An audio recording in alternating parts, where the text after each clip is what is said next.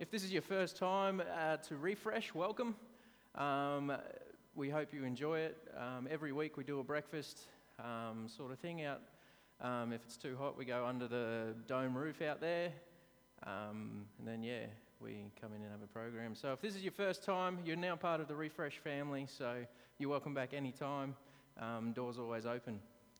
As Neil said, we're doing a series called 5 Words. And we started it off last week with Murray. And he started us off with God. And he gave us a picture of God. And the rest of the 5 words, they're not actually written up there because we want you to actually absorb them as we go. So last week we did God. This week we're doing sin. Next week we'll be doing substitute. The following week after that we're doing believe. And the last one we're doing life. So that's the 5. So we got God, sin, substitute, believe, life. They're represented by 5 different colours, and that'll come into play probably towards the end of the series. And we've thought about this, and these 5 words are key in any Christian's life. These 5 words are key to living in a Christian's life. And so that's why we thought we'd unpacked it. That right there, ladies and gentlemen, is what we call the gospel. That right there is the whole gospel story rolled into 5 words, and we're going to do it over 5 weeks. We're good with maths. I thought that was all right. And so, as I said at the very start, Murray started off with giving us a picture of God. And your picture of God affects absolutely everything you do. Because when you think about it, your picture of God, it affects how you make a living. It affects how you study. It affects how you entertain yourself on weekends, for example, rocking up to Refresh Church on a Saturday morning. It affects every little thing that you do without you knowing it. And Murray introduced us to the 5, everything's 5 this morning. Murray introduced us to the 5 different pictures of God that you can have.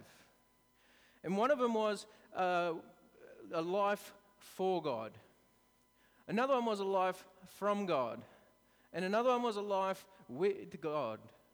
And another one was a life over God. And another one was a life under God. And the one that he challenged us with last week was he challenged each and every one of us to have a life with God. Now, if you missed last week's sermon, it is up on iTunes. You can subscribe to our iTunes account, or you can go to SoundCloud and get it from there. Just do a search for Refresh Church. All our past series and this series included will be up there, hopefully the same weekend that it happens on. The series before this 5-word series, we actually focused on creation a little bit. 7 days that changed the word, and we opened up with the concept of a very good God, and that we as humans reflect God and his image because we are created in his image. And then Neil took it one step further and said that this God that created us came back down and wanted to spend time with us. And this all works hand in hand into leading into this series. There's one thing that gets in the way of our relationship with God. There's one thing that puts a dampener on this whole situation, and that is sin. And that's what we're focusing on today. There's this 3-letter word that just gets in the way. It causes our circuits to spark everywhere and electrocutes ourselves. It gets totally in the way of our relationship with God, and it causes our reflection to malfunction. Now, Jacques, in his little intro, said that we are a reflection of God's true image. This sin thing wipes that out. This sin thing gets in the way of that. But before we keep going, I'm going to break it down a little bit. What we're going to do is we're going to break down sin into 3 questions, if we can get them up there. We're going to do, what is it? Where does it come from? And what does it mean for me? So we're going to break it down, and I'm hopefully going to enlighten myself and you guys with the content that we're going to cover today. Now, sin, what is it? For some of you, you've been around church quite a fair bit, And for some of you, you haven't been around church quite a fair bit. And you might have heard this word just sprouted out all over the place. But sin is in each and every one of us. And you don't need to be speaking Christianese to understand kind of what sin is. When we just do the wrong thing, it is often called a sin, even in the real world. So, what is it? Can someone throw out a definition for me? What is sin? This is an interactive sort of thing. Separation from God. I like that. Thanks, Starrett. Anything else? Bad stuff we do. Thanks, Bree. What was that? Sorry. Transgression of the law. I like it. When I asked some kids this during the week, they gave me some words like evil, and another definition was selfishness. It's interesting, isn't it? And then I went a little bit deeper and I did some more research into it, and get this. This is some brainiac's interpretation of what sin is, and it's pretty much what everyone said this morning. Any failure to conform to the moral law of God in 3 areas. It's not 5, it's 3 this time. In 3 areas: action, attitude, and nature. Actions, attitude, and nature. Now, I know I've got up the front and I've just unloaded a whole heap of content on you straight away, and you're all probably sitting there going, we've just had breakfast, we're sitting down, we just want to relax, we don't want to think. But stay with me, because hopefully this will switch a light switch within your head, and hopefully this will give you a better look at what sin is, and hopefully increase your knowledge of God. When I was little, I'm going to open up a bit. I'm going to undo the baked beans, and I'm going to share them with all of you. I'm going to share my first memory of sinning. Let me just prepare myself. All right. It was when I was about 3 years old, and I've told most of you about my house when I was growing up. It's a classic old Queenslander sort of looking house with the garage underneath and the living area up the top. And there's a hallway down the middle, and then there's the master bedroom, another bedroom, and another bedroom. Well, this bedroom at the front was mine. Tim's was at the back corner. Mum and Dad's was in the middle. 2 boys, you got to stay in between them, otherwise all hell's going to break loose. And Tim on this particular day had what is commonly known as a redskin. A redskin lolly. For those of you who don't know what a redskin lolly is, it's pretty much just sugar wrapped up in a purple packet, and it's pink, and it tastes delicious. And funnily enough, the way to small Simo's heart back in the day was through redskins. And so Tim had this redskin, and he was sort of flaunting it in front of me. It was sort of calling to me as I sat into my room and just sort of stuck my head out the door and saw Tim in his room with this redskin just sort of waving it around in front of me. And then I sort of, some thoughts came into my head of, I need that redskin. How am I going to get this redskin? And so I started planning. But then the ultimate happened. I heard a familiar voice from the kitchen, and it said, "Tim, come and do the dishes." I'm like, "You beauty." I probably didn't think that because I was 3, but anyway, I think it sounds better. And so Tim walked past my door, and I made sure that he'd gone around the corner and into the kitchen. And then all of a sudden, Mission Impossible music started in my head. And I crawled down the hallway wall like this so no one could see what I was doing. And I entered into Tim's room, picked up that redskin and bolted. Bolted back into my room, shut the door. And then there I was in heaven with my redskin.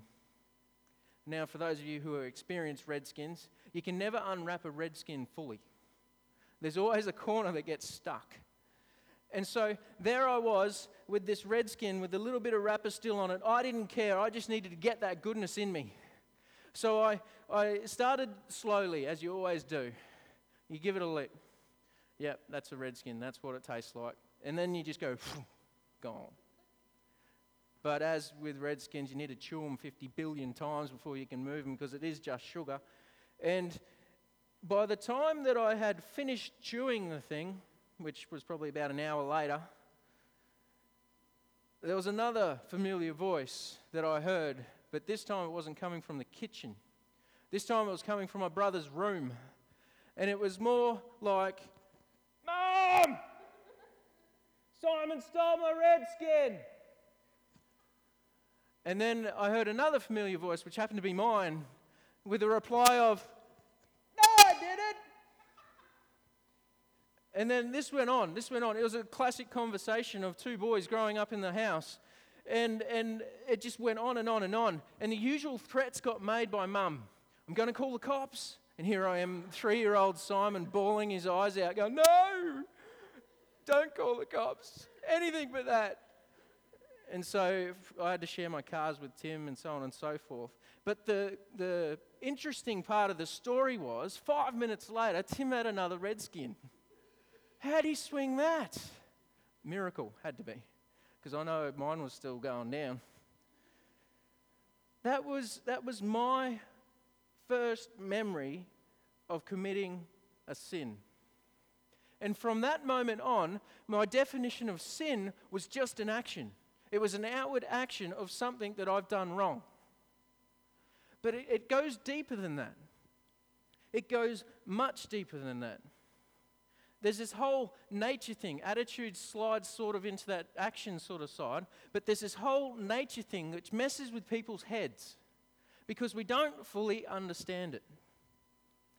And that's where the second question comes in. I'm not quite ready for it yet, Neil. So sin is something, not just, let me start that again. Sin is something that we do, yes. But sin is also something that we are. Sin is not just something you and I do, it is something that you and I are. Interesting, isn't it? It's not simply an action. It's an overflow of who we are from nature, which moves us into the next question. If you could throw that up, please, Neil. Where does sin come from? Now, I've asked you that question. I prompted you before. I gave you the 3 questions. Does anyone have any idea where sin came from? And probably most of you have it in your heads already, where it does come from indeed. It comes from Genesis chapter 3. So I think I've got that one cued. Beautiful. Here we go. Genesis chapter 3. At the last series, 7 Days That Changed the World, we started the book of Genesis. And we did the first 2 chapters, and we hinted at this chapter as well, but we didn't get into it. So today we're going to get into it. So if you've got your Bibles, open them up. If you've got it on a little phone app, open that up. Or it'll be on the screen, so you can read along there as well. Now the serpent was more crafty than any of the wild animals the Lord God had made. He said to the woman, Did God really say, you must not eat of any tree in the garden? The woman said to the serpent, we may eat the fruit from the trees of the garden. But God did say, you must not eat of the fruit from the tree that is in the middle of the garden, and you must not touch it, or you will die. You will not certainly die, the serpent said to the woman. For God knows that when you eat from it, your eyes will be opened, and you will be like God, knowing both good and evil. When the woman saw that the fruit of the tree was good for food, and pleasing to the eye, and also desirable for gaining wisdom, she took some of it and ate it. She also gave some to her husband who was with her, and he ate it. Then the eyes of both of them were opened, and they realized they were naked. It's highlighted. I'll come back to that. So they sewed fig leaves together and made coverings for themselves. We'll pause there. Thanks, Neil. Just a few things before we move on. Just a few things. When Eve is communicating with the serpent, she used her feelings to make the decision on whether to grab the fruit or not. If we go back a couple of slides, please, Neil, to where she's saw it was good to eat, please. When the woman saw that the fruit of the tree was good for food, pleasing to the eye. So we've got pleasing to the eye, also desirable for gaining wisdom, and she took it and ate it. So she's using her feelings to make a decision on whether she should take the fruit or not. She's using her feelings. And so many times we as human beings can be tricked by using our feelings to make decisions. We don't fully weigh it up because we get goose pimples or he's so cute or something like that. We get taken away by our feelings and we don't make the positive or right decision. Let's go back to naked. Sounds a bit odd, doesn't it? Then they realized that they were naked. Now, before sin, nudity didn't exist. And as a chaplain working in schools, usually when you say words like naked or woman or something like that, you get this little giggle throughout the whole sort of building. And that little giggle would not exist if sin didn't enter the world. Think about it. This guy and girl were walking around the Garden of Eden fully naked, didn't know they were naked until sin entered the world. So our awkwardness, to use a more awkward moments would not exist if sin didn't enter the world. That was just a side note. Let's keep going. Then the man and his wife heard the sound of the Lord as he was walking in the garden in the cool of the day, and they hid from the Lord God among the trees of the garden. We'll pause there. Thanks, Neil. God was coming down, as he usually did, to spend time with his creation. Because they are a true reflection of his perfection, God wanted to spend time with them. And so that's what he's doing. He wanted to have some church with them. He wanted to have some refresh time with them. And it says there, and they hid from him. Now tell me, from my illustration that I told you before with the redskins, what was the first thing I did once I pinched the redskin? What's the first thing that I did? I went back to my room, closed the door, and hid. When you do something wrong in your life, what do? We try and cover it up, don't we? We try and hide what we have just done because we know that it's wrong. Little kids are classics at it. It's funny as when something breaks, they sort of freak out, sweep it under something, and then run away. I didn't do it. It wasn't me. It was like that when I found it. We hide what's going wrong. Let's keep going. But the Lord God called to the man, "Where are you?" The only reason why that's highlighted is God still does that for us today. Where are you? He comes looking for us. Let's keep going. He answered, "I heard you in the garden, and I was afraid because I was naked, so I hid." And he said, "Who told you that you were naked? Have you eaten from the tree that I commanded you not to eat?" And the man said, "The woman you put me here with me, she gave me the fruit from the tree, and I ate it." We'll pause. Interesting. When we do something wrong now, what's our first thing to do? We don't take it on ourselves. We often try and palm it off to something else. We often try and get defensive and we try and deflect what's going on. Let's keep going. Then the Lord God said to the woman, "What is this you have done?" The woman said, "The serpent deceived me and I ate." So the Lord God said to the serpent, "Because you have done this, cursed are you above all livestock and all wild animals. You will crawl on your belly, you will eat dust all the days of your life. And I will put enmity between you and the woman, and between your offspring and hers. He will crush your head, and you will strike his heel."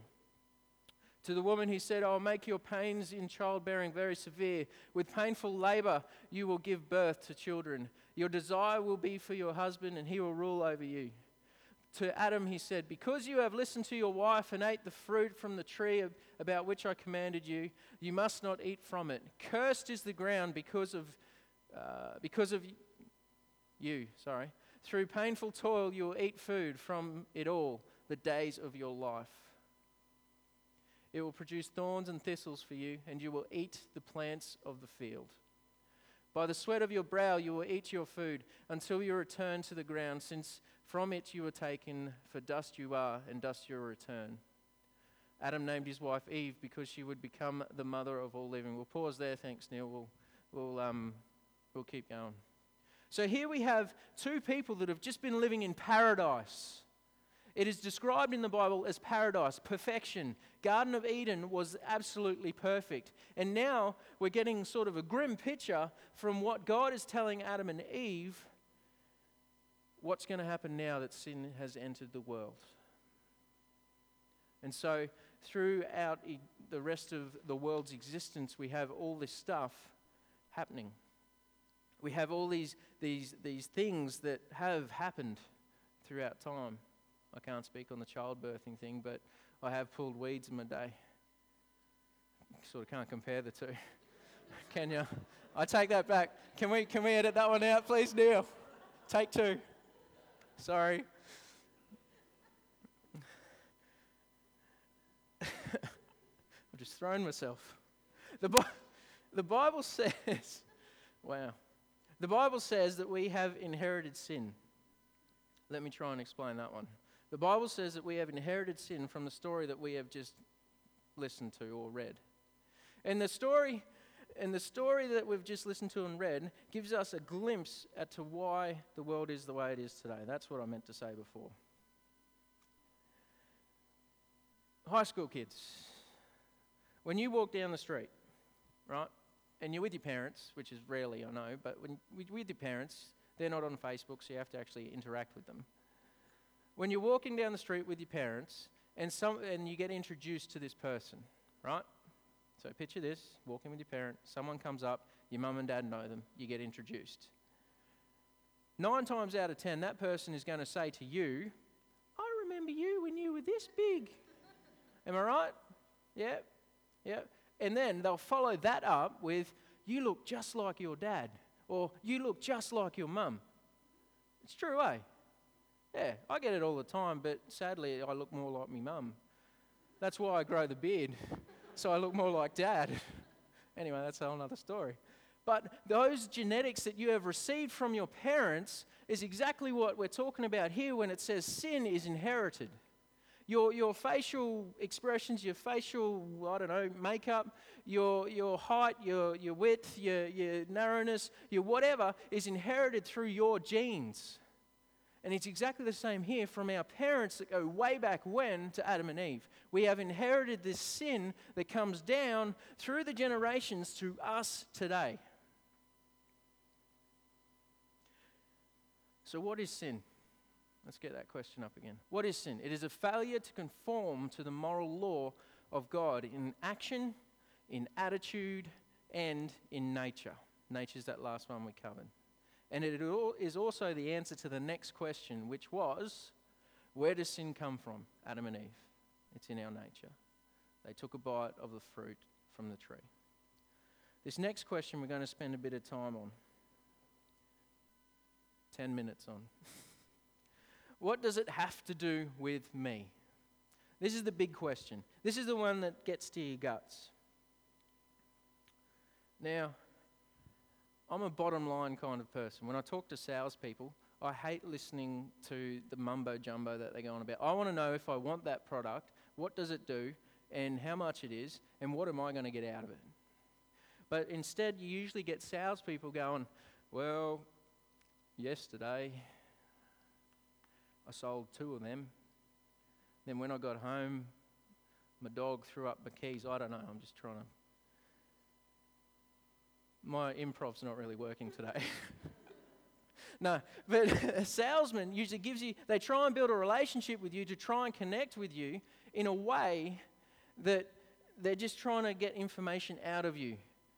It's quite interesting when you study salesmen. They try and get information out of you by sharing information from themselves. It's very interesting. But I'm a bottom line kind of guy, so when I go see a salesman, recently we got our car replaced because it got smashed in those hailstorms in Brisbane late November. We just got it written off and got a new one. And we didn't have to deal with the salesman. But in the 5 seconds that I had to deal with the salesman, it annoyed me. I just want the car, mate. Sign the check, give it to me. And I'm going to sort of, your video this morning, Jacques, brilliant, loved it. but I love texting when I remember to do it. I love texting because you can have a conversation in 5 seconds. It's brilliant.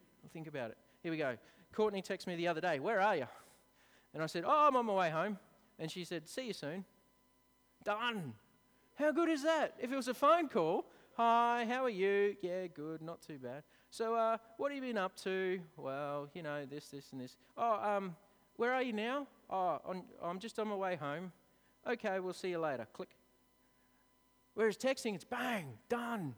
Let's keep going. I don't know whether it's the ADD side of me or not, but I just got to keep things moving. So bottom line, what does sin have to do with me? I'm going to give it to you straight from Scripture. Let's get into it. Romans, please, Neil. Romans chapter 6, verse 23. Here we go. This is what sin has to do with us right now. For the wages, for the price, this is what happens of sin is death. That's it. What does sin have to do with you? Well, it's going to kill you. The wages of sin is death, but he doesn't leave it there. He puts a comma in it. It's not a full stop. It's not the end. He says, "But the gift of God is eternal life through Christ Jesus the Lord." How good is that? That's a little hint into what's coming up a bit later. For the wages of sin is death. Let's go on. No, keep going, Neil. Sorry. Romans 3:23. 23 seems to be a popular number this morning too. For all have sinned and fall short of the glory of God. Here we have not just one or two, not just Adam and Eve, not just, me. It is everyone has sinned and fallen short of the glory of God. Everyone. Sorry, I'm adding emphasis too much. I'm getting excited. Let's keep going. But God demonstrates his own love for us in this, that while we were still sinners, Christ died for us. We'll pause there. Thanks, Neil. While we were still sinners, Christ died for us. It's all well and good, Simo, but that's a book.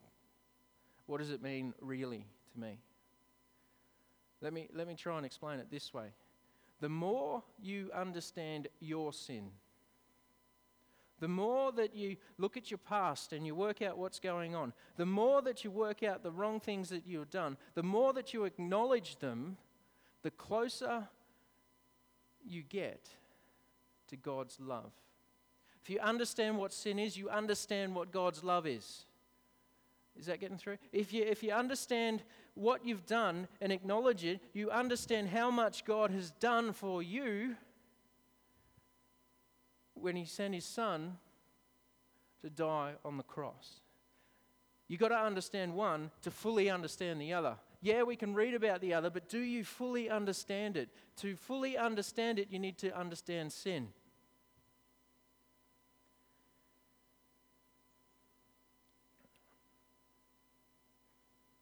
To fully understand sin, or in fully understanding sin, you understand God's love for us. That is step one in understanding God's love.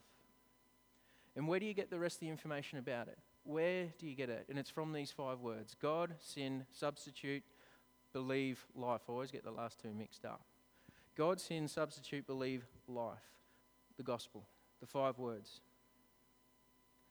Because if you don't fully understand how sin works, if you don't fully understand, how do you communicate to those? How do you communicate your understanding of God's love to those you come into contact with in the community? If you're walking around school, how do you communicate God's love to those people in the school community? If you're at work and you've got friends and you want to communicate to them God's love, if you don't fully understand what's going on, how do you communicate that to someone? How do you communicate something that you don't fully have a grasp of? And the only reason why I'm speaking to you like this, I'm the biggest sinner of them all. Paul says exactly the same thing. We're all sinners. And if we don't fully understand what's going on, we can't understand the true value of God's love.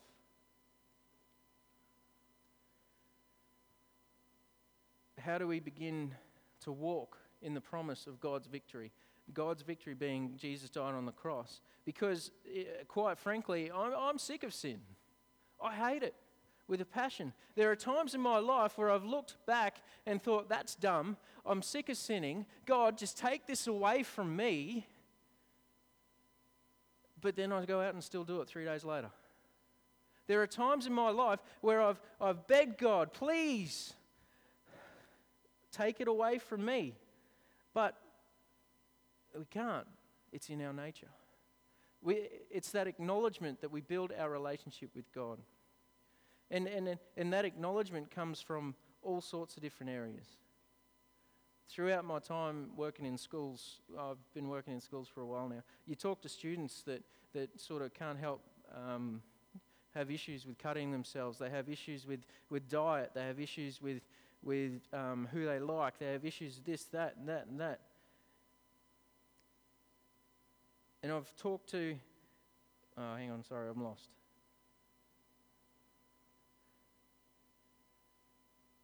It gets deep in some of these sinful things. It gets really deep with the students and everything like that. And I'm just trying to get the feeling that we have for sin.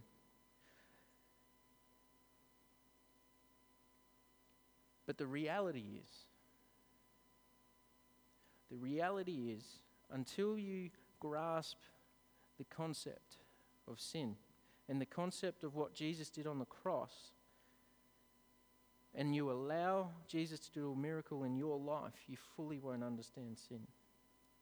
And the saddest thing is you'll never have a chance, because sin has been dominating the world since Genesis 3. That's how long it's been around. You won't have a chance because sin has been in the world since the very beginning of time. And when you have sin, well, sin and us just doesn't work. You're outgunned when it comes to sin, when we take it on by ourselves.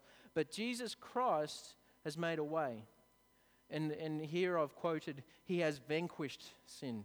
Oh, that was a very cool word. He has vanquished sin. Let's read some more scripture. Hebrews 1, verse 3, and I'll try and wrap this thing up. The Son is the radiance of God's glory. So at the very beginning of the presentation, I said that we wanted to be a true reflection of God's perfection. And here we have, the Son is the radiance of God's glory. Radiance, you could throw reflection in there as well. The Son is a reflection of God's glory and the exact representation of his being. Sounds still like a reflection. Sustaining all things by his powerful word.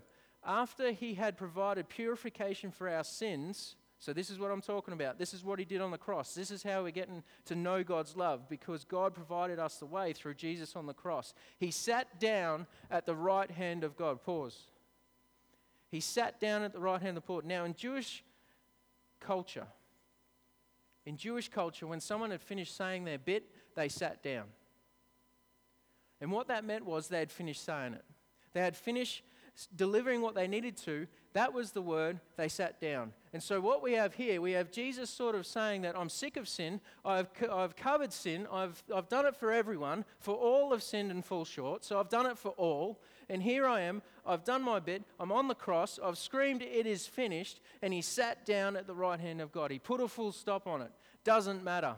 Here we have Jesus putting a full stop at the end of sin, kicking it out of the park.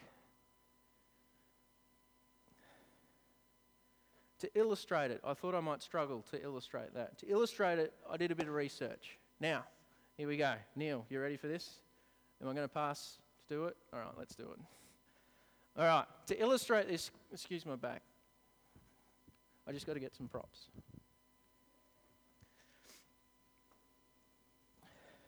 All right. Back when I studied at Griffith University, just down at Mount Gravatt, I used to have every Friday off. And a mate of mine and I used to play golf on every Friday instead of study, because that's what you do. And for lunch we had Hungry Jacks and all that kind of stuff. But we got pretty good. And when you play with the same person over and over again, you both end up being pretty good. And so we were doing shot for shot and landing in the same fairway pretty much a metre apart for our remaining little bit. But my challenge for you today is this golf ball. sin, right? This golf club is what Jesus did on the cross. Now, if I was hitting them all right yesterday, so we'll see how we go, Neil. If my predictions are correct, this golf ball should...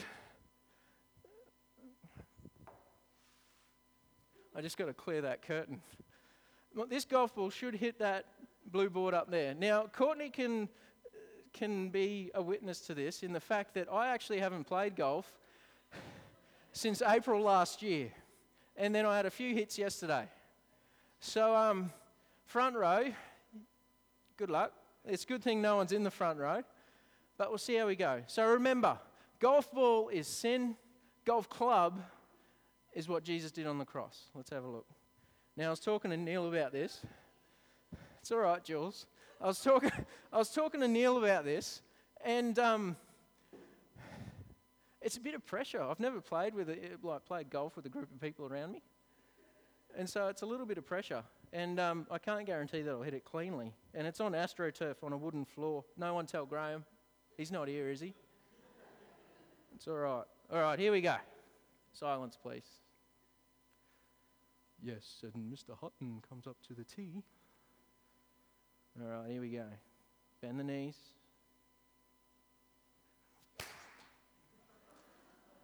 How good is that? How'd I go? Did I hit? Whoop. The smoke sort of hid the stairs. How good is that? Wow. There's no smoke alarms in here, is there? Did I hit anyone? Workplace health and safety, all right? Sweet. Golf club, Jesus, golf ball, disintegrated. You get where I'm going? Sin is... We might have to do a bit of cleaning. When's Graham in, Shane?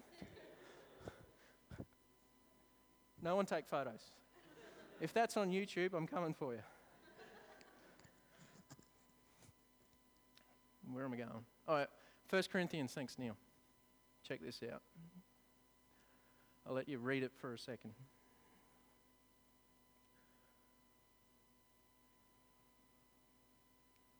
When the perishable has been clothed in the imperishable, when we as sinners have been clothed with Jesus, and the mortal with immortality, when we have been clothed again with Jesus, then the saying that it is written will come true. Death has been swallowed up in victory. Let's go to the next one. Where, O death, is your victory? Where, O death, is your sting? The sting of death is sin, and the power of sin is the law. But thanks to God, He gives us the victory through our Lord Jesus Christ. And that is exactly what we're starting to talk about next week with substitute. That right there is the key to this sin thing. The more you understand sin, the more you understand God's love. But in the end, all comes down to what Jesus did on the cross for us. So sin, what is it? Failure to conform to the moral law of God in action, attitude, or nature. If it just left it at that, we're stuffed. Where does it come from? Beginning of time. Adam and Eve. It's in our nature. It's inherited through us. And the last question I'm not going to answer for you because you have to decide that. What does it mean for you? Let's pray. Father God, we've had a bit of fun here this morning, and Lord, we'd just like to pause for a moment and just bask in your glory. And Lord, we don't fully grasp or understand this whole sin, good versus evil, all that kind of stuff, but one thing is for sure, that you sent your Son to die on the cross for us. And for that, we thank you. Lord, take us now. We're yours. We love you lots, and we can't wait to see you. In your name, amen. Righto. Thanks, Timo. Looks like the people in the front row like seen a ghost. They're all very white or something, mate. I hope you enjoyed your day. I hope you have a fantastic Saturday, and have it with God, spending time with Him and with other people. or whatever you're going to do. As Simo said, next week we're talking about the substitute, that is Jesus Christ, and Lyndon Chester's actually coming to present for us next week. So till then, great to see you. Looking forward to seeing you next week for those who will be here. Enjoy.